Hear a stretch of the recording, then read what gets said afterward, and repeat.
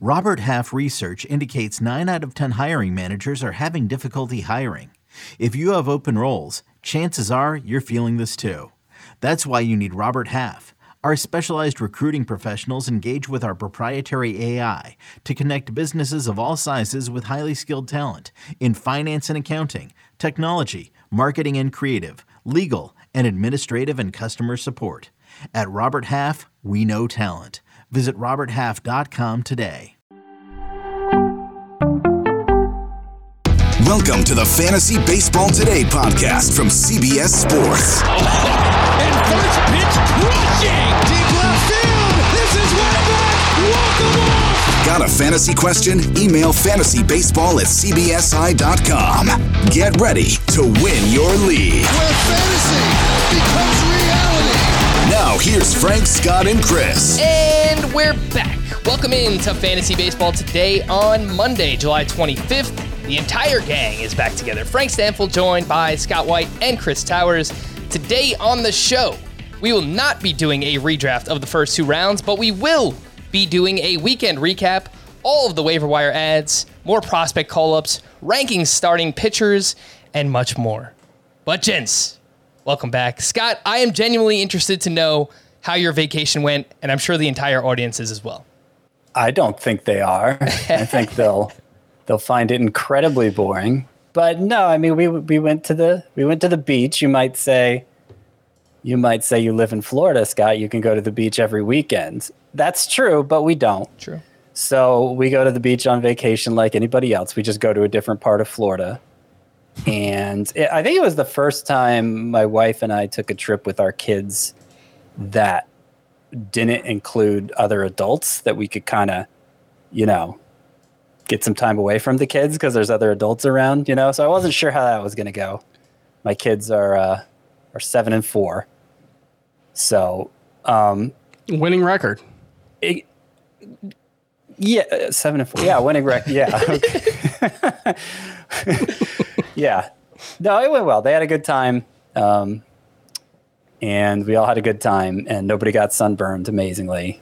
And it was great. It was great. What about you, Frank? Well, nobody in your family got sunburned. Yes. Yeah, Frank, because it looks like Frank did. Yeah, I mean, if anyone's watching on YouTube right now, I'm wearing a red shirt, and it kind of just looks like I'm not wearing a red shirt. Like, it just kind of blends in with my skin. I kind of just look like a lobster right now.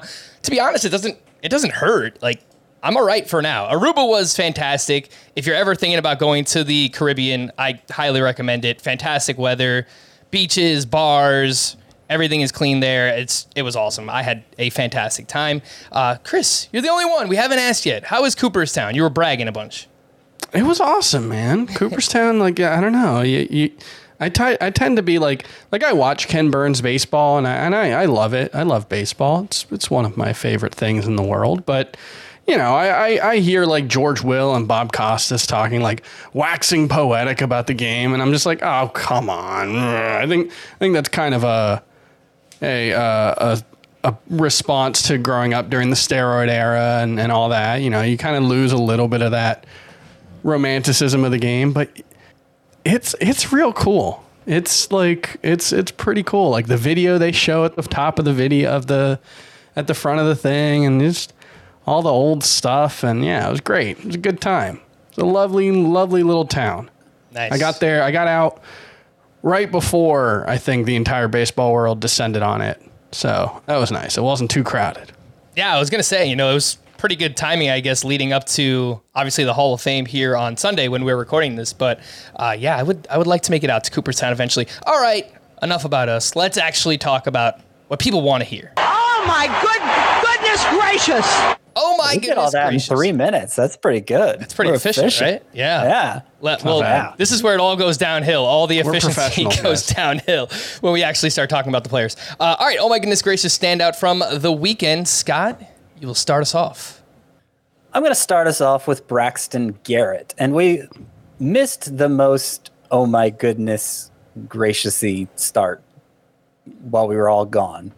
It came against the Pirates. It was just before the All-Star break, and he had what did he have? I think it was double-digit strikeouts. It was 23 swinging strikes. It was Wow, Braxton Garrett, where did that come from? Kind of start exactly what this segment is all about, right?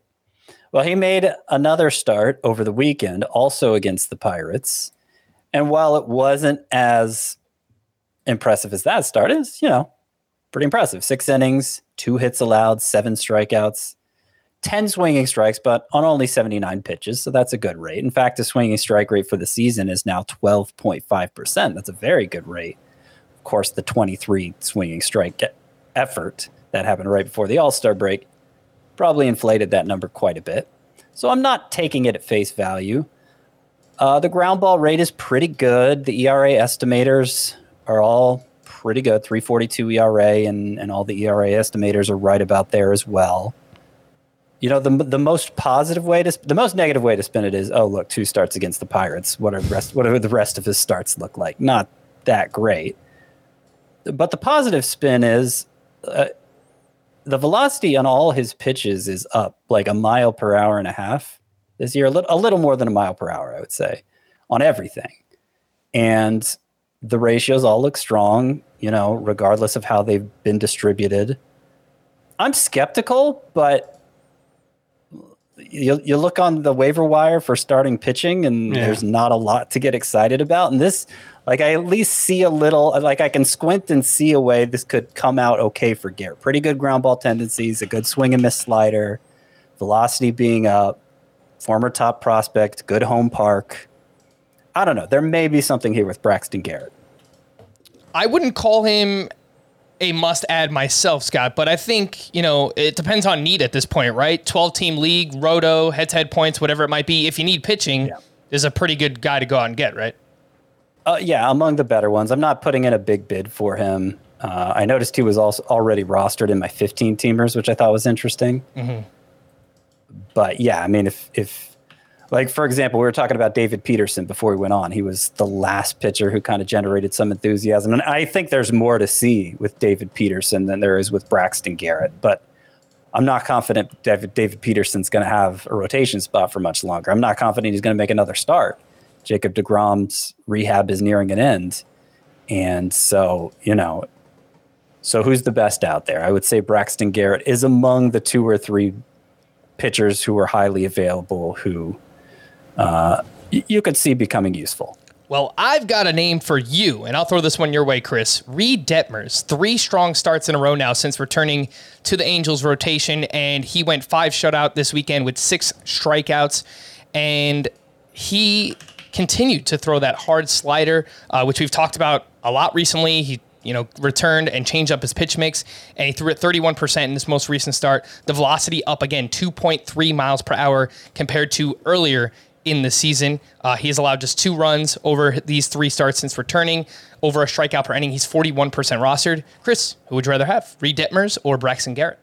I think I would rather have Reed Detmers. I think there's more upside there, or at least a better path to getting to the upside. He throws a little harder, has multiple swing and miss pitches, whereas Garrett, it's kind of just the slider. It is worth noting, as bad as the Pirates offense is, and it's bad, it is one of those things where, yes, you want to discount, 2 good starts against the Pirates because it's just the Pirates. There have been 25 starts against them this season where the starting pitcher has gone 6 innings with 1 earned run or less allowed, which is a massive number. If you think about how good that line is, 6 innings, 1 earned run.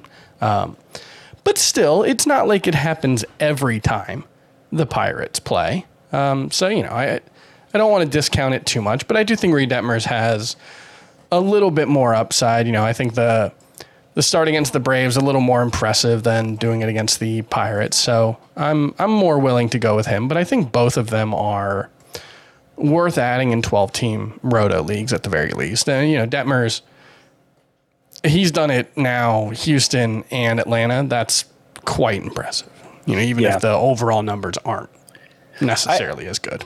I agree. Detmers has the higher upside of the 2. And, since coming back and having more velocity on his breaking ball, he looks like a completely different guy. And, his numbers in the minor leagues have been ridiculous the past 2 seasons. The one I guess, knock against Reed Detmers is that he plays for a team that likes to go 6-man as much as possible. Yeah, true. And so how many opportunities, like these are the sort of fringe guys you normally only start when they're making 2 starts, right? And so how many opportunities are you going to have to do that with Detmers? I'm not saying you don't pick them up based on that, but like if that's, you know, the only circumstances where you can see yourself using him, you just got to keep that in mind. Yeah, I think that's a fair point that you can make a case for Braxton Garrett, you know, having more weekly upside in a points league, especially where you're thinking more week to week than in a roto league.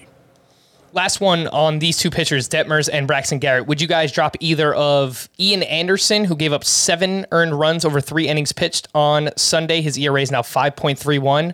Or Eric Lauer, who over his last 8 starts has a 5.73 ERA. We'll mention that his previous 3 starts before Sunday actually looked pretty good. But what do you guys think about dropping Anderson or Lauer for either of the pitchers we mentioned? I wouldn't drop Lauer for either. I would drop Anderson for both. I don't know why Anderson's still 85% rostered. I'm not sure he's going to be on the big league club much longer. I picked him up in one league and actually started him this week, stupidly.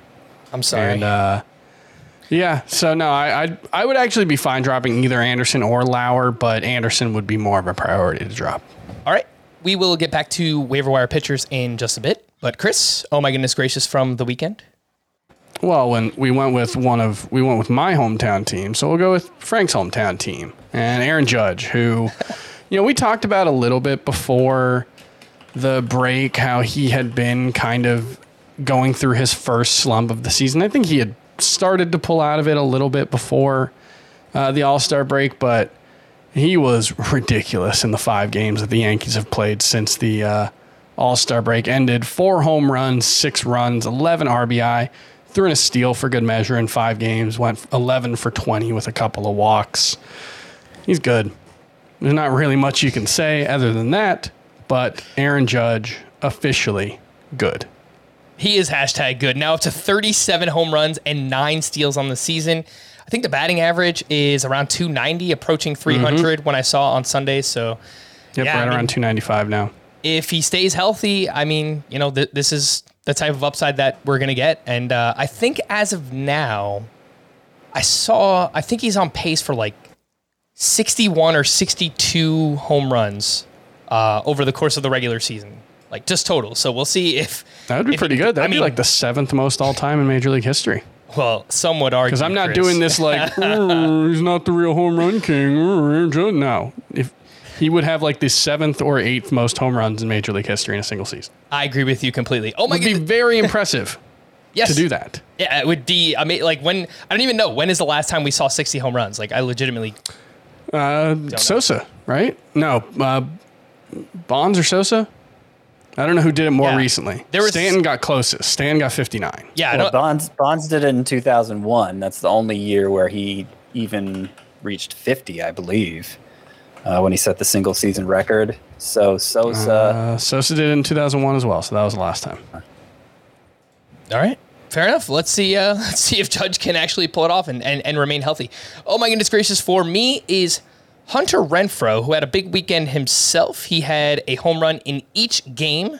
So in 3 straight, he's now up to 16 home runs in 62 games, which is a 38 home run pace over 150 games. His line looks a lot like last season, and I feel like we're not talking about Hunter Renfroe, kind of like how, you know, we didn't really talk about him much last season either, but he's just kind of flying under the radar, and he's been great. He's got a 12.6% barrel rate, which is in the 87th percentile, and he still might even be out there in some shallower leagues. He's 66% rostered, so I could see in points leagues, 3 outfielder leagues. He's got 6 games this upcoming week. No, he's not a perfect points league player because he still strikes out a decent amount, around 25% of the time. But, you know, I think good ball. I mean, as a third outfielder, like good ballpark. Outfield gets pretty crummy pretty fast. Good ballpark, good lineup. I think the power is going to be legit. And Chris, I think one of the podcasts we pre-recorded for last week during All-Star Week, we brought up some players to kind of target and buy low on for the second half. And I said, if you need power, it just kind of makes sense. Hunter Renfroe, in this park, in this lineup, it just makes sense. So even in a deeper league, I know he's not going to be available there, but if you want to try and buy high, or I guess just buy in general. Hunter Renfroe, I think he's going to hit a bunch of home runs here in the second half. So let me throw a few names your way and see if you'd be willing to drop any of these for Renfroe. Jock Peterson's still 78% rostered. Are we okay with that swap, Jock for Renfroe? I think that's fine. I think they're very similar players. Yeah, I was going to say basically a lateral move. Renfroe's the hotter hand. He has more playing time assurances. So I guess I'd do it. What about... a week from now, if Jock Peterson's hot, I might change my mind. Yeah, there's a handful of guys. Like Jorge Soler's probably in the same discussion. Right. Adam Duvall's maybe a little lower end, but the same kind of player. Adam Duvall's out for the year, so. Oh, that's right. Yeah. So, yeah. But yeah, there's a handful of guys like that. How about Anthony Santander? He's still 81% rostered. Yeah, I'd rather have Renfroe. Yeah, I'd be fine with that. Patrick Wisdom, I feel like, is a similar type player, but you'll get a better batting average from Renfroe. Well, I think you got to hold on to Wisdom just because you never know what's going to happen to your third baseman. True. If like assuming you're not starting him at third base, like that eligibility just adds so much to his value. Someone we brought up before the break, Austin Hayes, Chris, I think we talked about him as like a drop because he's kind of slowed down over the past month. What do you think about dropping Austin Hayes for Hunter Renfroe? I'm fine with that. Scott? I'm fine with that too. All right. Cool. We will get back to waiver wire hitters in just a bit, but let's get back to those pitchers. We brought up Braxton Garrett and Reed Detmers, waiver wire pitchers part 2. And these are basically the same pitchers we always talk about because they are available, but their underlying numbers say maybe they're not as good as they're actually pitching. But let's see. Cole Irvin puts together another great start. I mean, this one against the Texas Rangers, 7 innings, 2 runs, 8 strikeouts this weekend. His ERA is 3.08. His xFIP is 4.30. He's 54% rostered, and he's going up against the Astros this week, which might scare you. But he's made 3 starts against them this season and has allowed 4 earned runs total. I don't know how, but he's doing it. Madison Bumgarner turned in his best start of the season up against the Nationals. 8 innings, 2 runs, 9 strikeouts to 0 walks, and even was able to call Victor Robles a clown after the game, which was pretty funny. If you haven't seen it, go check it out. Gave up a home run to Victor Robles. Pretty embarrassing. I mean, who's the real clown there, right?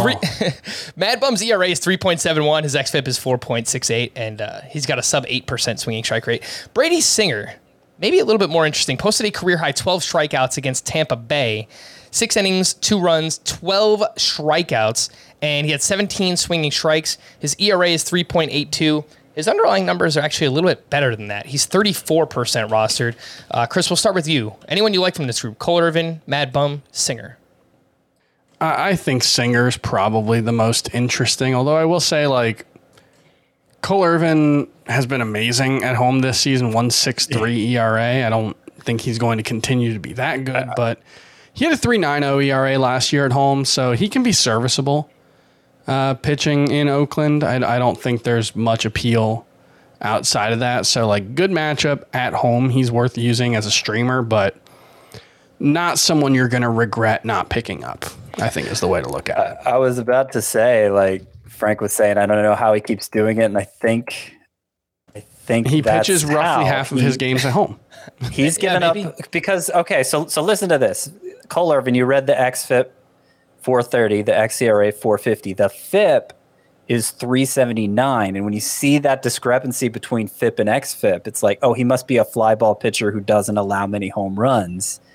He's allowed 11 home runs this season, all of them on the road. He hasn't allowed a single home run at home, which he's eventually going to allow a home run at home, but it may just be such a big park. Yeah. Like it's such a park so big, like the perfect size park for a pitcher like him, where he can give up those fly balls and they translate to outs. And I think, like, Chris Flexen has had stretches like this over the past couple of seasons playing in Seattle as well. So I think he's on one right now. That kind of player. It's not someone you're particularly excited about, but again, in the right matchups at home, he can be useful. But I do think Brady Singer's a lot more interesting. What he's doing so far this season, I'm not exactly sure what the change is. It's just kind of he's gotten a little bit better at a couple of different things. Like his strikeout rate is a little bit better. His walk rate is quite a bit better. That's the biggest difference. But, he's got a 3.82 ERA, and his peripherals mostly back that up. So, I think there's potentially something here with Brady Singer, who, remember, there was a little bit of hype around him when he got the call. So, someone to... I would rather add him than any of the other guys here. I agree with that, too. The walks stand out as the biggest improvement for Singer, but also just his slider has improved. It was, regarded as his best pitch. He's mainly sinker slider. But this season, a career-high 19% swinging strike rate on that slider. Mm-hmm. Thought that was pretty interesting. Scott, what do you think about Singer? Does he rank anywhere close to like the Detmers, Braxton Garrett group that we spoke about earlier? I'm not as interested in him as those guys, though I agree. Like, he's clearly... Of the ones we're comparing him to here, Cole Irvin and who's the other one? Madison Bumgarner. Madison Bumgarner. Yeah, I mean, Brady Singer is the one who's ascending of that group. And I just dropped Ian Anderson for him.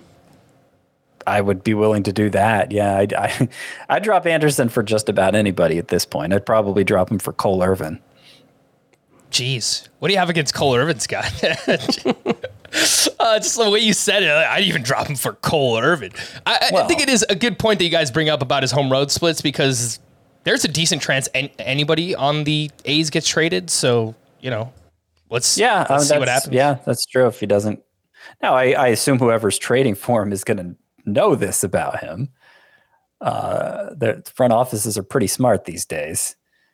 So, I don't know that he's going to get traded. But yeah, if that happens, then that could completely tank Irvin's value. But anytime you see a pitcher who's like outperforming his peripherals by that much 2 years in a row, there's probably something to it.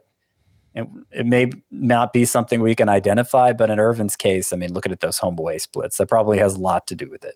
All right, waiver wire pitchers part 3. These are likely going to be for deeper leagues. Jose Quintana bounced back with a quality start against the Marlins. 7 shutout with 4 strikeouts to 0 walks. He's got a 3.70 ERA, 24% rostered. He's up against the Phillies this week. James Kaprielian has actually been solid over his last 4 starts. He went 5 shutout against the Rangers with 4 strikeouts. He had 14 swinging strikes.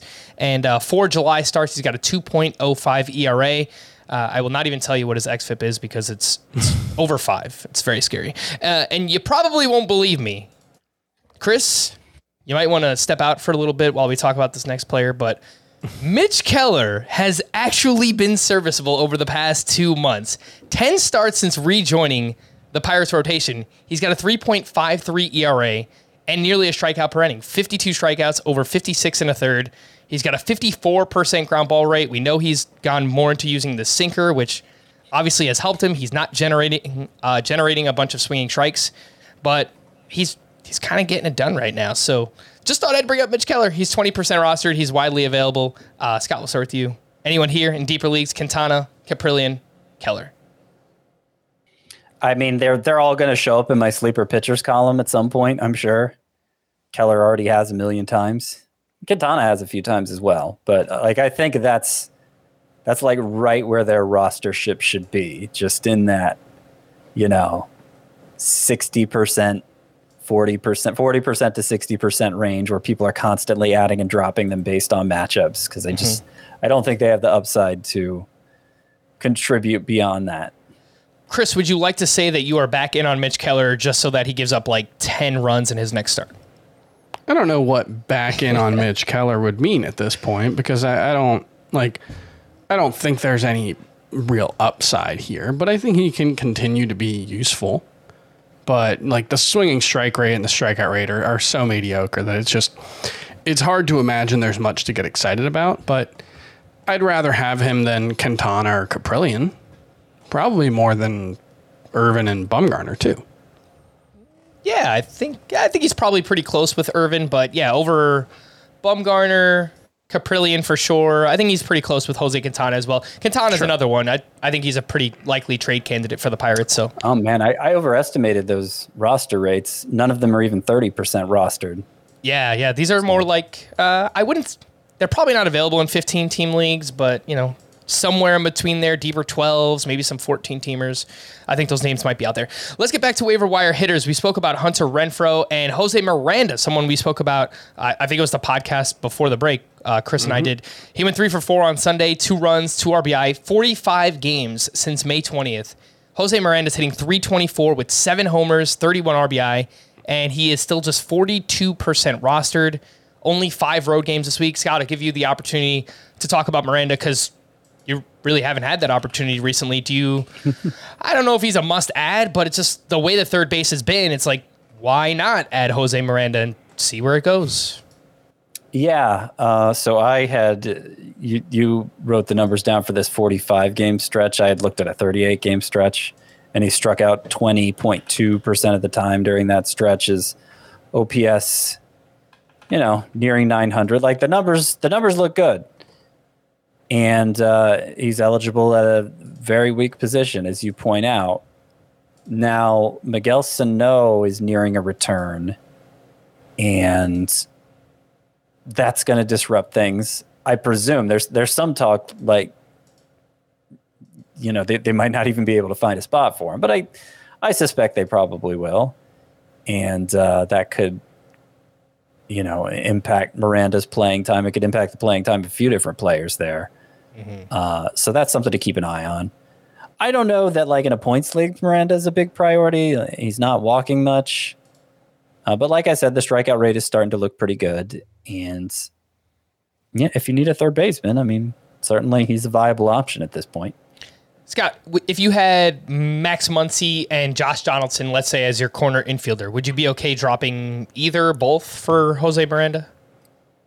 Yes, I would.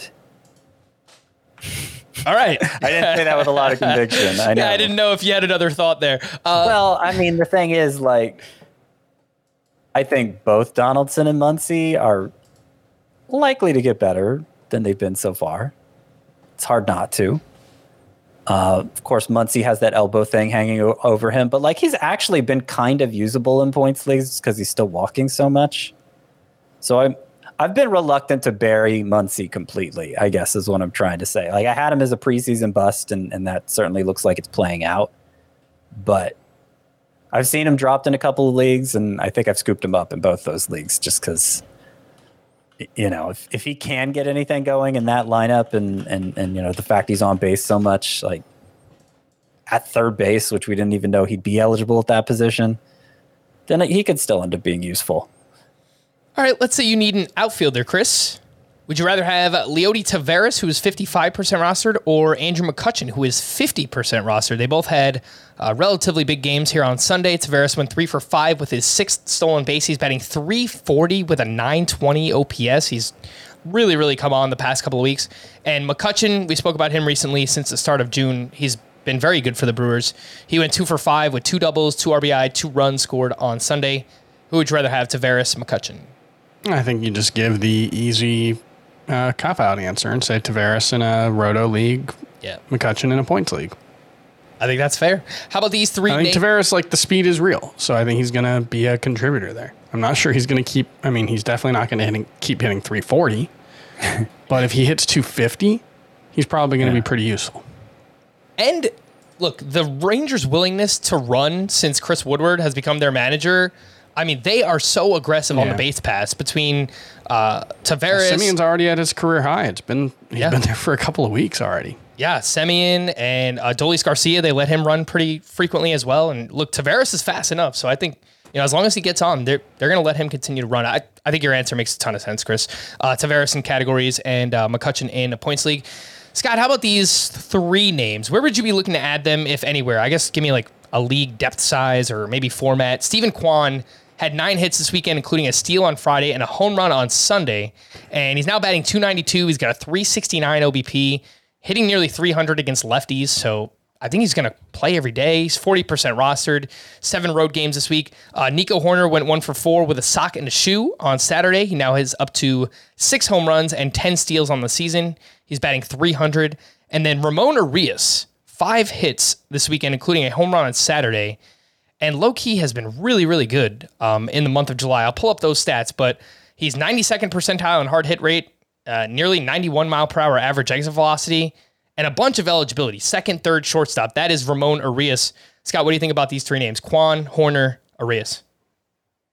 Well, we're in deep league territory because, I mean, Hoerner and certainly Kwan are going to hit enough home runs, I think, to impact like standard 12-team leagues. Urias's home run pace is, like you said, pretty good. He's got 10 home runs and 224 at bats, but no stolen bases, bad walk rate. Just he doesn't really elevate himself in any format, so he's like in that perma fringy territory, I think.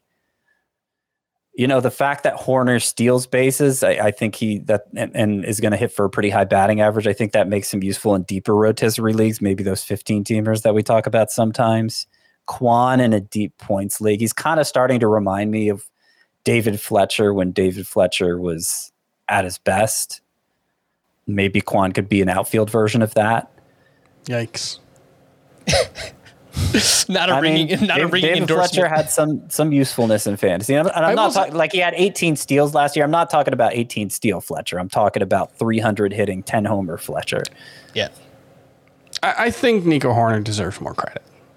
I will say that. I wish he was hitting higher in the lineup. He's been batting fifth pretty consistently over the last month or so. But like, his batting average looks like it's going to be really, really good. And he's more of he's a non-power hitter, but he's less of a nothing than Steven Kwan is. So like, I think he can hit 290 with 15 homers and 20 steals. I think that's realistic. And that's a useful player even in a 12-team in his prime, or you think this year you could get to that? I think this year. I mean, his pace is 12-20 with a 300 average right now. The counting stats are pretty bad, but if he moves further up the lineup, or even if he just keeps hitting fifth, I think he's going to be a pretty useful guy to have around. You read off what he's on pace for, Chris, and it kind of reminded me of like a Gene Segura type player. Yep, exactly. Which is not very useful. An impact player, but someone who, like, if you have him in your lineup all season long, like that's going to be a useful guy at a middle infield spot. All right, let's kind of speed through the rest of these waiver wire ads. Which catcher would you rather have in a two-catcher league? So Danny Jansen had a double dong on Friday. He's got a 21% barrel rate this season. How? Don't know. Carson Kelly had 4 hits in 2 games this weekend, including another home run. He's having a massive July. And then Jose Trevino with the Yankees went 4 for 4 with a double RBI run scored on Sunday. Scott, how do you rank those 3 if you need a second catcher in a 2-catcher league? I could see going any order with them. The order I'm going to go with is Trevino, Kelly, Jansen. I think Kelly has the most upside, and I've been encouraged by what he's done recently. But his overall numbers still look terrible because he was bad for so long. Yeah. In July, he's hitting 375, 4 homers, an OPS over 1,100. He's been batting leadoff a lot for the Diamondbacks, which I don't know what that says about the state of their offense, but it's good for Kelly. Yeah, sure is. In deeper leagues, Chris, do any of these names interest you? Raimel Tapia had 6 hits in 2 games this weekend, including an inside-the-park grand slam, which, look, if you haven't seen it, just go watch it. Jarren Durant, look, I understand. I play outfield in softball. Sometimes you can lose the ball. I get it. But not even hustling after the ball. I mean, so I'm pretty sure what happened. I think he sees the ball land back on the field, and I think he thought that it went out and someone threw it back in. That's the only thing that makes sense to me. Yeah, because if it just landed and he's just watching it, that was bad. But you can't assume that. Sure. I think he felt embarrassed primarily. Well, yeah, and maybe that influenced his decision to interpret what he saw with the ball bouncing. Yeah, it was a bad look in the warning track behind him. But yeah, it was not great. Fortunately, he didn't get demoted or anything. He actually had a good day at the plate on Sunday, so that's good for Durant. Not so good for Nathan Eovaldi's ERA though. No, not great at all. Well, anyway, the name at hand here is Raimel Tapia, who has been playing well, at least this weekend.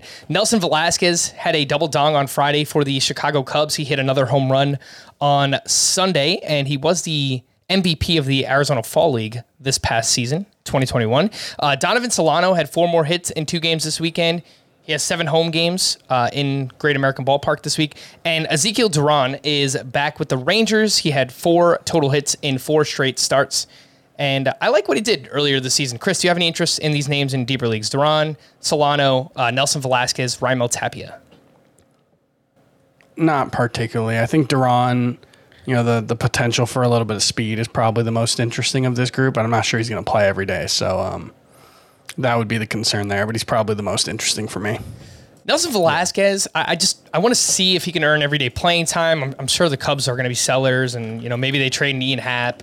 I think there's some pop there. He can run a little bit, but definitely he hits the ball hard. He just strikes out hit a it lot. Enough. Yeah, and he's kind of like Patrick bat. Wisdom, right? He's kind of like his teammate Patrick Wisdom, and maybe he could chip in some speed. So that is Nelson Velasquez. He needs to play more regularly, though, as you point out. Yeah. Like a couple of those home runs. I think the 2-homer game actually he didn't start.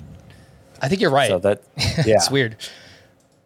So that's got to change for him before he's really a viable option, even in those 15-teamers. All right, before we hit the break, I want to remind everyone that we are a nominee for the Best Sports Podcast category in the People's Choice Podcast Awards. We appreciate all of your support and hope that you'll nominate us to advance to the final round. To nominate Fantasy Baseball today, go to podcastawards.com/app/signup and then toggle down the sports category. The whole process takes less than 60 seconds. And if you're watching us on YouTube, we have a QR code in the top right corner, right next to Scott's head. You can pull out your phone and you can scan that, and that will take you right to the link where you can obviously help nominate us, and we would really appreciate it. We've included the link in the podcast and YouTube descriptions as well. Let's take a break, and we'll return right after this. When you need mealtime inspiration, it's worth shopping Kroger, where you'll find over 30,000 mouth-watering choices that excite your inner foodie. And no matter what tasty choice you make, you'll enjoy our everyday low prices, plus extra ways to save, like digital coupons worth over $600 each week. You can also save up to $1 off per gallon at the pump with fuel points. More savings and more inspiring flavors make shopping Kroger worth it every time. Kroger, fresh for everyone. Fuel restrictions apply. The news and notes from the weekend. There's a lot. Oh my. There's so much stuff to get to, man. It's like, how do we get so bogged down? Anyway, news and notes. Mike Trout on the IL with left rib inflammation, received a cortisone shot recently, but will not be ready to return on Monday. We're not entirely sure when he'll be back. Would either of you take the chance on starting Mike Trout, knowing what we know right now? No, I would prefer not to. I probably would in a 5 outfielder roto league. All right. I specify roto because, the penalty for taking a 0 over the course of a week is less. Yeah. In a format where the stats are, only the full accumulation of season-long accumulation counts as opposed to week by week. Fernando Tatis has been hitting in the cage at 95 to 100%. He said he's feeling pretty good and hasn't suffered any setbacks. Sounds like maybe he can be back early to mid-August. That's what they were saying on the ESPN broadcast, so hopefully that is the case. Jacob deGrom will require at least one more rehab start prior to rejoining the Mets rotation. He tossed 60 pitches in a simulated game last Thursday after dealing with some mild shoulder soreness, which he dealt with before that. And, Chris, we were talking beforehand that, the Mets just kind of snuck it in there on, right before the All-Star game. They're like, hey, deGrom has shoulder soreness. Okay, bye. Yeah, it was a very Wilpon-esque move from the Mets to just drop it in as they're announcing the lineups for the All-Star game on the broadcast. Very weird. Jazz Chisholm had a CT scan reveal a stress fracture in his back and was moved to the 60-day IL, which means the earliest he can return is late August, maybe September. Would you guys be dropping Jazz in leagues without an IL spot? Yeah, leagues without an IL spot. I mean, there's not such an. Are there any so obvious pickups that you would have to? That would be the main thing for me. Is I think I'm fine dropping him in a league with no IL spot, but if you don't have to right now, I would prefer not to. Right. I have him in a 15-team NFBC league with no IL spots, obviously, and I put in a claim to drop him for Gene Segura because Segura is nearing a rehab assignment. Obviously, he'll be back sooner, so I would be okay doing it for someone like that. I did not wind up with Gene Segura, so I guess I'm just going to hold on to Jazz for now, at least until next week if we have more information. Yordan Alvarez sat on Sunday due to lingering soreness in his hand. And guys, this seems pretty worrisome for Yordan Alvarez at this point. Yeah, somebody was asking if they should shop him because this issue keeps coming up. I mean, he continues to hit great in between the reports of this injury, so that's encouraging. But if it's going to keep removing him from the lineup, that's going to get old. I don't feel like I'd be willing to trade him for 75 cents on the dollar. Yeah. And I feel like that's what you'd have to do at this point. I mean, unless you just play in a league where people don't pay attention to what's going on with the players they're trading for. They don't look into it. So you're probably better riding it out with him. And unless it's like a really super complicated trade where it's, you can kind of work him in there and still get studs back. But, just Yordan Alvarez straight up, what's he going to get for you? Well, it would still have to be a first round level for return for me to go through with it.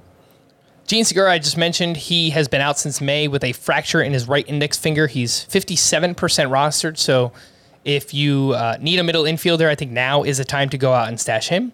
Justin Turner could require a trip to the IL due to abdominal tightness. And we've said this before, but maybe this is the move that ignites a Miguel Vargas promotion. We're watching closely. If anything happens, we'll let you know. We had some rehab starts this weekend. Lance McCullers made his first start on Friday. He went 2 innings, got his pitch count up to 40 pitches. Dustin May made his first rehab outing on Friday as well. He gave up 1 run with 3 strikeouts over 2 innings. Jesus Luzardo and Edward Cabrera also made rehab starts, I believe also on Friday. Chris, how would you rank those 4 IL stashes? McCullers, May, Luzardo, Edward Cabrera. I think I would probably go Luzardo, McCullers, Cabrera, May, but it's mostly just the order that I expect to see them in which case, the next outing and whoever throws more pitches could tell a better story. But I think Luzardo, he pitched 4 innings in that one. And I think the velocity reports were pretty good from what I saw. He was up around, the high 90s, like 97, 98. So I think he's probably the best one to stash here. What did McCullers' velocity look like? Was it okay? Because like that injury that he's coming back from is, I think, the most worrisome of them. Mm-hmm. So like if I was ranking them, I'd go Luzardo, May, McCullers, Cabrera. And like Cabrera, I could take him or leave him because I'm not, like, he hasn't done enough to convince me he's even going to be useful, when he's back. May look great in his 2. And I mean, he struggled with control, but he was hitting 99. And, like, he's obviously an amazing talent, obviously joining an amazing club. And so, like, he's a pretty high priority for me off the waiver wire right now. Like, I would pick him up over the guys we were talking about at the top of the show, Reed Detmers and who was the other one? Braxton Garrett. Yeah, I remember Dustin May, he made like 4 appearances, I think, before the injury in 2020, but he looked like he was making a significant leap. He's one of those guys who's got just like unhittable stuff, but he was finally getting swings and misses with it. Yeah. And I think he's a very exciting pitcher. Freddie Peralta also began his rehab assignment on Sunday. Obviously not available to go out and stash, but he has been on the IL since May 22nd with a shoulder injury. Aaron Ashby signed a 5-year contract with the Brewers that includes club options for 2028 and 2029. Andrew Heaney is expected to return on Wednesday against the Nationals. He's been on the IL with a shoulder strain and is 73% rostered. So could be out there in some shallower leagues. The Mets made a few lower-level trades with the Pirates this weekend, acquiring DH Daniel Vogelbach, which, look, we're all about the big, beefy baseball boys here. And if you haven't seen the video of him rounding the bases yet, go out and watch it because it's amazing. And they also acquired catcher Michael Perez. The trade deadline is August 2nd. And some big rumors going around. Juan Soto, Luis Castillo, all the relievers. Should be a pretty fun and wacky one, so we'll see what happens. Adam Duvall will miss the rest of the season with a torn tendon in his left wrist. CJ Abrams was scratched Saturday and did not play Sunday either with bicep soreness. Luis Patino was optioned back to AAA after a subpar outing on Saturday. Mike Soroka is unlikely to return until September as he rehabs from multiple Achilles tendon tears. Jonathan Villar was designated for assignment by the Angels. A bunch of players went to the IL this weekend, unfortunately. Luis Robert with lightheadedness. This one really sucks. Max Meyer, who was recently called up by the Marlins, he went to the IL with a sprained right elbow, and he dealt with an arm injury earlier this season, so there is no such thing as too much pitching. Seems pretty scary right now for Meyer. And a sprained elbow, I mean, that could be UCL damage. Yeah. That could be kind of a euphemism for that, or especially because he had an elbow injury earlier in the season. Mm-hmm. Yeah, it was something a little different. But when you talk about an elbow sprain, that sprain means a tear to some, maybe a smallish tear. But yeah. Yep. Does anybody have worse luck than Tyler Stevenson? Because he sustained a broken right clavicle on Friday, does not have a timetable for his return, and he's kind of dealt with just some freak injuries this season, and he's having a good year, so feel bad for him. Steven Matz with a torn MCL, Evan Longoria with a hamstring strain, Edward Olivares with a left quad strain, Michael King suffered a fractured right elbow. It's pretty rough loss there. Jorge Soler with lower back spasms, Jace Peterson with a left elbow sprain, Brian Anderson with a sprained left shoulder, and Michael Pineda with a right tricep strain. Starters sit these banged up and or unvaccinated players, I guess. Julio Rodriguez has missed 3 straight with a sore left wrist. Do you start him this week? Yes. Okay, I'll go with that, sure. It's risky. Paul Goldschmidt and Nolan Arenado both will not travel to Toronto for their 2-game series this week, so I think that leaves them with just 4 games. Would you guys start those guys? I think so. I mean, imagine Paul Goldschmidt is... He's hard to imagine you've got a games. good third baseman. Right, and then third base being so weak for Arenado. Yeah, I think you just stick with him, and it's unfortunate they'll only get 4 games, but they could do a lot of damage in those 4 games. Yeah. Bobby Witt Jr. was removed Sunday with hamstring tightness. We're waiting to learn more about that. And he had a steal in each game this weekend. I think he's up to 20 steals now this season, so he's been really good. What do you guys think about this week? Hamstrings bother me. I think I'd lean towards sitting Witt. It depends what else you can get, obviously. All right. And 3 last names here. Brian Reynolds expected to return from the IL on Monday. Jesse Winker left Sunday with a right ankle sprain. Javier Baez left Sunday after getting hit by a pitch on his elbow. What do you think about those 3? I mean, Winker and Baez are easy enough to sit because they haven't been that good anyway. Reynolds, I'm anxious to get him back in the lineup. All right. Yep, I would start him. I missed this earlier. Obviously, some other huge IL news, but for the Red Sox, Devers with right hamstring inflammation and Chris Sale, broken left pinky, another one. It's like super unfortunate, and he's been ruled out at least a month, shortly after returning, so just sucks, obviously. Sale cannot get it going again. Unfortunately. Sad. A few prospect call-ups this weekend. Any interest in these names? Nick Pratto was recalled by the Royals. He was up recently when they had their series in Toronto with Edward Olivares going on the IL. They've been playing Pratto at first base and using Pasquantino at DH. He started all 3 games this weekend. Pratto did. He had 3 hits. He's 15% rostered. In the minors this season, he was hitting .240, 17 homers, 8 steals, and 858 OPS. Does have 7 games this week, including 4 in Yankee Stadium. It had gotten a lot better for Pratto, though. He got off to a dreadful start, and the strikeout rate has been way up.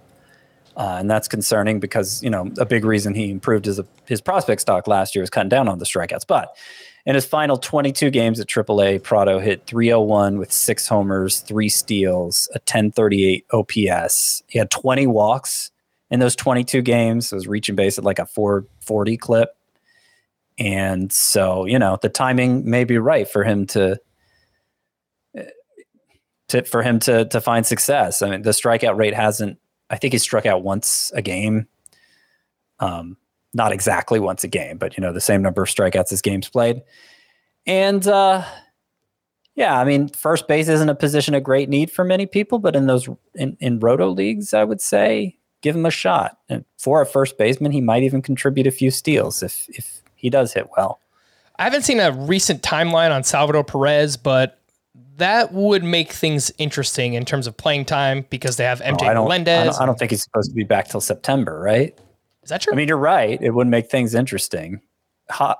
Prado has gotten exposure in the outfield in the minors. I believe Melendez has as well in the outfield. Yeah. Melendez in the majors has played some outfield. Yeah. Last update on Salvador Perez, July 10th, spotted taking part in some on-field work. Yeah, not supposed to be back until late August. All right, good call there, Scotty. Chris, talk to me about outfielder JJ Bleday, not MJ. He is a Marlins prospect. He got called up on Saturday. He was batting 5th. On Sunday, he went 2 for 4 with a steal and a run scored, although I don't really think speed is a big part of his game. In the minors this year, he was hitting 228, 365 OBP. Look, if you play OBP leagues, like this guy is going to walk a lot. He had 20 homers in 85 games, got off to a very slow start, but basically was hitting around 257 since the start of June. What do you think about JJ Bleday? Yeah, it's been a pretty tough go of things for him overall in the minors, and I'm not particularly excited about him. Like, I'm looking at one of my leagues right now where in my outfield I've got Ronald Acuna, Byron Buxton, Nick Castellanos, Marcell Ozuna, and Andrew Vaughn. I wouldn't drop any of those 5 for him, obviously. Then on the bench, I've got guys like Josh Naylor, Alex Kirilloff, Nelson Cruz, Alec Thomas. I might drop Nelson Cruz for him, but I'm also worried that that's going to be the point where Nelson Cruz, starts to turn things around because his quality of contact metrics are still pretty good, but like that's the kind of player you're talking about dropping JJ Bleday for. And even then, I think that's pretty iffy. So yeah, I'm not super excited about the prospects of JJ Bleday figuring it out at the major league level. All right. Yeah, I mean, in deeper leagues, I picked him up in a few 15-teamers, just, minimal bids. And yeah, that's the range. I dropped, like, Yadiel Hernandez for him. So, again, in deeper leagues, let's see what J.J. Bleday can provide to the Marlins, because we all know that they could use some offense. Some pitching from this weekend. Let's get into some pitchers' duels. Max Scherzer against Darvish this weekend. Darvish went 7 innings, 1 run, 9 strikeouts. Scherzer has 8+ strikeouts in each of his 4 starts since returning from the IL. He's been awesome. Darvish, very under the radar. His last 8 starts, over a strikeout per inning, a 12% swinging strike rate. Scott, anything on Darvish and Scherzer in this one? Yeah, I agree. It's been encouraging the way Darvish is trending, because I had some concerns about him at the start of the year. He wasn't getting a lot of whiffs. He wasn't getting a lot of strikeouts. So that's changed. 9 strikeouts or more in 4 of his last 5 starts. That's pretty good. And averaging almost 7 innings per start in that stretch too. He's been very efficient. The walks are down. Good news for you, Darvish. He's so frustrating. And like, I wonder if like maybe having 8 different pitches that you throw makes it hard to figure out what's working at any given point. Because he goes through these stretches where he just kind of looks lost and you don't really have a good explanation for it. And then he goes through these stretches where he looks like the best pitcher on the planet. And it's just, it's really, really weird. Justin Verlander and Logan Gilbert had a nice little duel this weekend. Verlander at the Mariners, 7 innings, 1 run, 9 strikeouts. He had 14 swinging strikes in this start. And Logan Gilbert up against the Astros on the other side. 6 innings, 2 runs, 8 strikeouts. He had 18 swinging strikes in this one and kind of changed up his pitch mix. More than doubled his curveball usage in this start. Something I want to watch to see if he does it more moving forward. Maybe it helps with the strikeouts. Gilbert's ERA is down to 2.77 for the season. Chris, anything you'd like to add on Verlander, Logan Gilbert? They're both really good.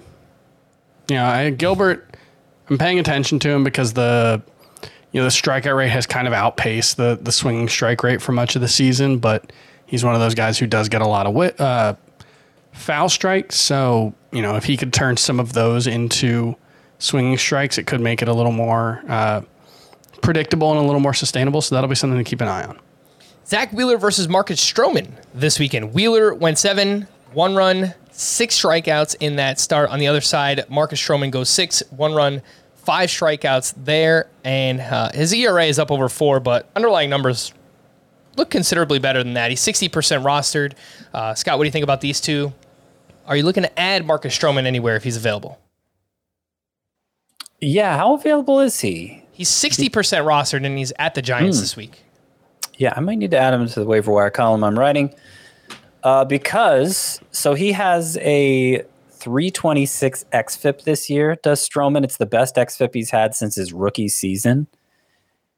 If you take out the start right before he went on the IL with the shoulder injury, I believe his velocity was down a little bit in that start. Normally it's not unusual for us to give pitchers a pass for starts that they come out and they're injured after it's over.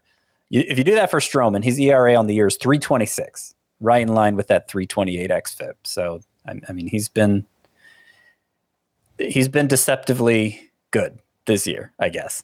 All right, I got a lot of starting pitcher standouts from this weekend, and I tried to group them into similar groups of value. Let's just rank some of them. Brandon Woodruff now has 8+ strikeouts in 4 of 5 starts since returning from the IL. Julio Urias has been great for a long time now this season. Got off to a slow start. He went 6 shutout with 5 strikeouts against the Giants. Alek Manoah tied the league lead with 16 quality starts this season. He went 6 1-run, 7 strikeouts at the Red Sox. Very entertaining in the All-Star game as well. And Dylan Cease has now allowed 1 earned run or fewer in 11 straight starts. Chris, these are all kind of like top 20-ish starting pitchers. How would you rank them? Woodruff, Arias, Manoah, Cease. I have them Urias, Cease, Woodruff, Manoah, but they're all within 6 spots of each other in the overall starting pitcher ranking. So very, very close. Not really much difference between any of them. I mean, I guess you can. I think I would rather have Woodruff over all of them. Is that actually is that fair to say? In Roto? I do have Woodruff over all of them. So yeah. Okay. Wow, Chris, way to flip flop. I changed your opinion that easily. But really any order. I mean, really, it's 12 to 18 in both Roto and head-to-head points. Yep. All right, let's move on to this next group. Charlie Morton bounced back with a strong start up against the Angels. He went 6 shutout with 7 strikeouts, 20 swinging strikes on 105 pitches. And this is why I get so frustrated, because we know this is what he is capable of. Obviously, the Angels lineup is not great right now. Lucas Giolito was showing signs of coming around, and then he got destroyed. Again, 3 innings, 6 runs. The ERA climbs up over 5 once again. That was against the Guardians. And Kyle Wright turns in another quality start against those Angels. 6 innings, 2 runs, 8 strikeouts. Scott, how would you rank this group rest of season? Charlie Morton, Lucas Giolito, Kyle Wright. Definitely Morton number 1. Yes. I think he's been... Yeah, I know his start prior to this one was bad. Gave him 3 home runs, but like that's been the exception. Yep. That's like the one bad start in his last 7. He has a 2.22 ERA during that stretch. So he's fixed. Charlie Morton's great. Doesn't mean he'll never have a bad start again, but you want to keep using him. The other 2, I think Wright is, you just don't have that much to worry about with him. And Giolito, his ERA is back up over 5. I think Giolito's a more talented pitcher, but he just can't get it going for more than 2 or 3 starts at a time, and it's been pretty ugly. It's been pretty hard to use him. So I'll go Wright over Giolito. I think that's probably the right answer at this point. No pun intended. After a few rough starts, Nestor Cortez has put together a strong start in 3 of his last 4 outings. He was at the Orioles, 6 shutout with 7 strikeouts in that one. Lance Lynn turns in his second quality start in 8 tries. He went 6 shutout with 6 strikeouts up against Cleveland. And Chris Bassett matched a career high with 11 strikeouts against the Padres. Chris, how do you rank this group? Nestor Cortez, Lance Lynn, and Chris Bassett. Yeah, I would go Nestor, Chris Bassett, and Lance Lynn. I think there's a bigger gap between Lynn than the other 2. All right. How many more groups do I have? I think I have 2 more. Zach Gallen put together one of his strongest starts of the season. 7 shutout with 7 strikeouts against the Nationals. And Tyler Anderson makes it 4 straight quality starts in July. He was up against the Giants. He went 6 innings, 1 unearned run with 6 strikeouts. Scott, who would you rather have, Zach Gallen or Tyler Anderson rest of season? I think I'd rather have Anderson, though. I do wonder what's going to happen to him with Dustin whenever Dustin May comes back. At some point, they're still hoping Walker Buehler will be back too. So I don't know. Like that's the one reason I hesitate to say Anderson over Gallen. Gallen continues to perplex me, but the numbers are good. I feel like both are sell high candidates right now. Is that fair to say? Yeah. But I feel more confident. Like, this is what's tough about Zach Allen is the concerns are more injury related. I feel pretty confident in his performance being better than Tyler Anderson's. And so, I don't know. Like, Gallen seems to have a lot of injury risk, but Tyler Anderson is also a pitcher. And, there's some role concern, I guess, at some point. So I would rather have Gallen than Anderson. Yeah, it's close. It's like you kind of have to weigh your concerns, I guess. Injuries. The swinging strike rate had been down recently for Zach Gallen. I'm thinking in terms of when I plug them in my lineup, who am I more confident in what I'm going to get? And right now it's Anderson. But yeah, I mean, you're thinking rest of season. Seems like more could go wrong for Anderson. Yeah. And also 1 pitch is for the Dodgers and 1 pitch is for the Diamondbacks. Last group here, Sonny Gray had a strong start at the Tigers. He went 6, 1 run, 7 strikeouts. Martin Perez, another strong start at the Oakland A's. 7 innings, 1 run with 6 strikeouts. And Jose Urquidy has now put together 7 straight quality starts. He was at the Mariners. 6 innings, 1 run, only 3 strikeouts. Urquidy's kind of one of these interesting ones where like he can pitch to good ERAs and whips, even though his underlying numbers are not nearly as good. Chris, how do you rank this group? Sonny Gray, Martin Perez, Jose Urquidy. I think I go Gray, Perez, Urquidy, but it's really close, and I don't have a strong preference for any one of them over any of the other ones. So, yeah. All right. Sandy didn't really fit into a category because he's obviously in a category of his own. Sorry. Sandy. 6 innings, 2 runs, 10 strikeouts on Sunday against the Pirates. It was his 4th double-digit strikeout start of the season. The ERA remains below 2 for our guy Sandy Alcantara on the season. Scott, any concern over these two who got rocked on Sunday? Shane Bieber at the White Sox. He gave up 6 runs over 6 innings pitched. He gave up 3 homers.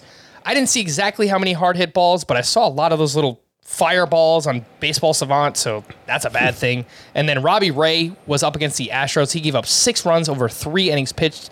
And yes, I had a team with both of these pitchers in my lineup on Sunday, and it was just a terrible feeling. Scott, any concern over these two?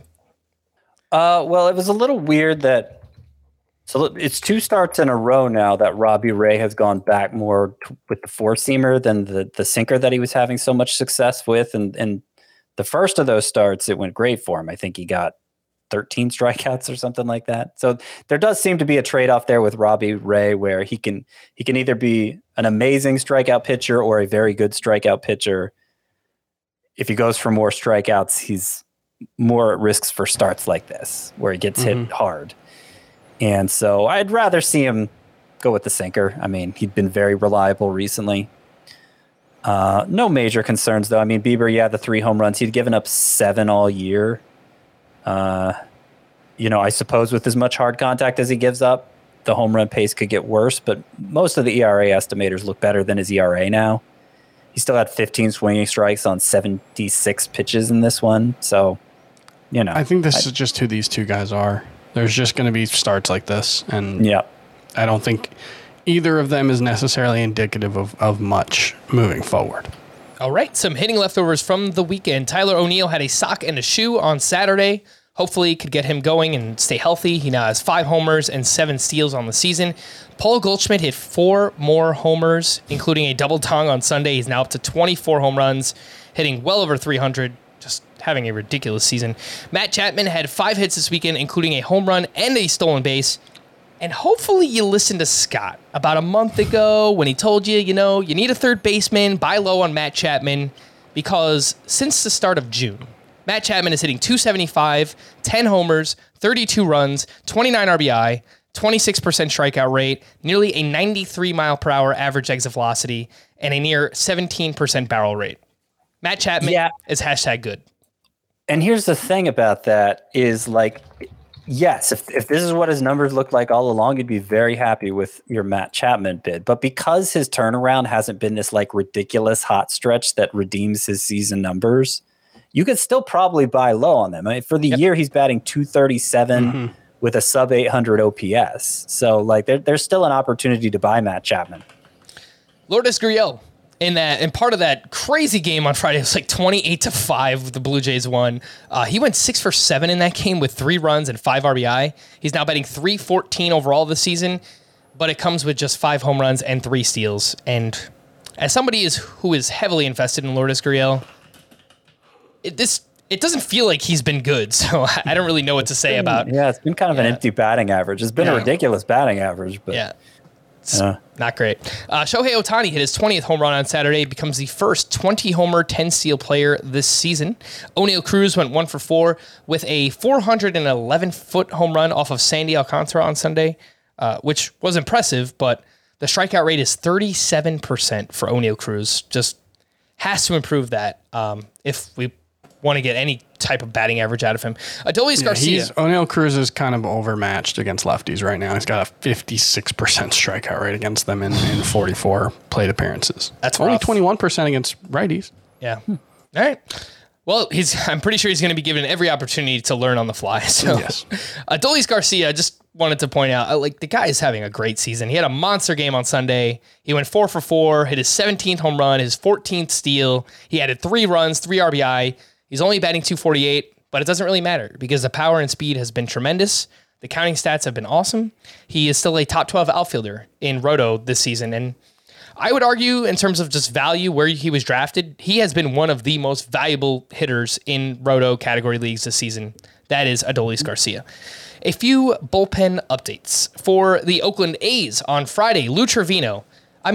Find somebody who loves you the way that Lou Trevino gets 2 outs and then just cannot finish off a game because it is uncanny. He entered with a 3-run lead, gets the first 2 outs, and then allows 2 runs on 3 hits and a walk. He was relieved by AJ Puk, who gets the final out and picks up his first save of the season. I have basically, I don't know if I spite dropped him, but I dropped him. I dropped Lou Trevino in like all my deeper category leagues on Sunday night because I can't do it anymore. On Saturday, one day after Trevino and Puk tag teamed the save, Zach Jackson picked up his second save of the season. Whatever. It's Oakland. For Houston on Friday, Ryan Presley was on the paternity list. Hector Neris picked up his first save. Then on Saturday, it was Brian Abreu who picked up his first save. Ryan Presley returned on Sunday, and I think he picked up his 20th or 21st save. For the Cardinals on Saturday, with a 3-run lead, Giovanni Gallegos recorded 4 outs across the 7th and 8th innings. And then Ryan Helsley recorded the final 4 outs for his 9th save of the season. For the Marlins on Sunday, so Tanner Scott was likely unavailable. He threw 31 pitches, 2 innings on Saturday. Max Meyer got hurt. They basically had to use their entire bullpen. Anthony Bass got the save opportunity, but he gave up 2 runs, one of them earned, struck out the side. He did take the blown save. Chris, do you think this is solely because Tanner Scott was unavailable or likely unavailable? Or do you think maybe they're going to start to work in Anthony Bass a little bit? I think it's probably because Tanner Scott was unavailable, but Bass has been by far their best reliever. And even in this one, I think one of the runs was unearned. Yeah. Could argue both of them should have been. So, yeah, I think he remains the Marlins' best reliever. So, I think he'll get a chance again soon. All right. For the Reds on Sunday, Hunter Strickland picked up his 5th save. He is only 5% rostered. I don't think he or the Reds are very good, but he looks like their closer right now. For the Royals, after Scott Barlow threw 2 innings on Saturday, Taylor Clark picked up his 2nd save on Sunday. And then for the Nationals on Sunday, Kyle Finnegan recorded the final 5 outs for his 2nd save of the season. Scott, let's just say deeper category league. Who would you rather have, Kyle Finnegan or Hunter Strickland? Finnegan. The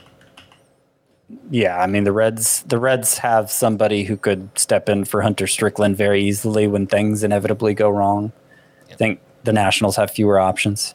Fair enough. All right, to stream or not to stream for Monday, we have Trevor Rogers at the Reds, Nick Lodolo on the other side versus the Marlins. Austin Voth versus the Rays, JT Brubaker at the Cubs, Adrian Sampson versus the Pirates, Zach Greinke versus the Angels, Jake Odorizzi at the A's for the, 6th time in a row. Third time in a row, yeah. Jacob Junis at the Diamondbacks. I believe that's his return to the mound. And Chris Flexen versus the Rangers. Return to the rotation for Junis. He has appeared as a reliever. Got you. Lodolo. There's a few good ones in here. I feel more confident in Nick Lodolo than maybe any other streamer all season. Chris, what was that stat you gave us earlier? 6 innings, 1 run against the Pirates? Give me Adrian Sampson, baby. Sure. I think there are some interesting guys here. I think Jacob Junis is pretty interesting with what he was showing earlier in the season. But Jake Odorizzi. Lodolo is, I think, not just a must stream. He's a must start in this one.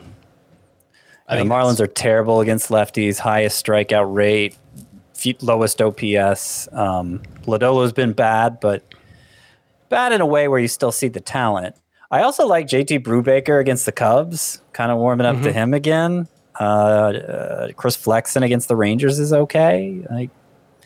I know we just threw a bunch of names at you with.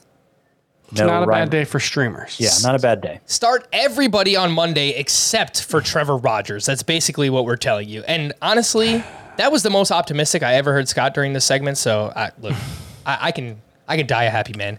On Tuesday, Keegan Thompson is up against the Pirates, Spencer Watkins versus the Rays, Jose Suarez at the Royals, Dane Dunning at the Mariners, Mitch White versus the Nationals.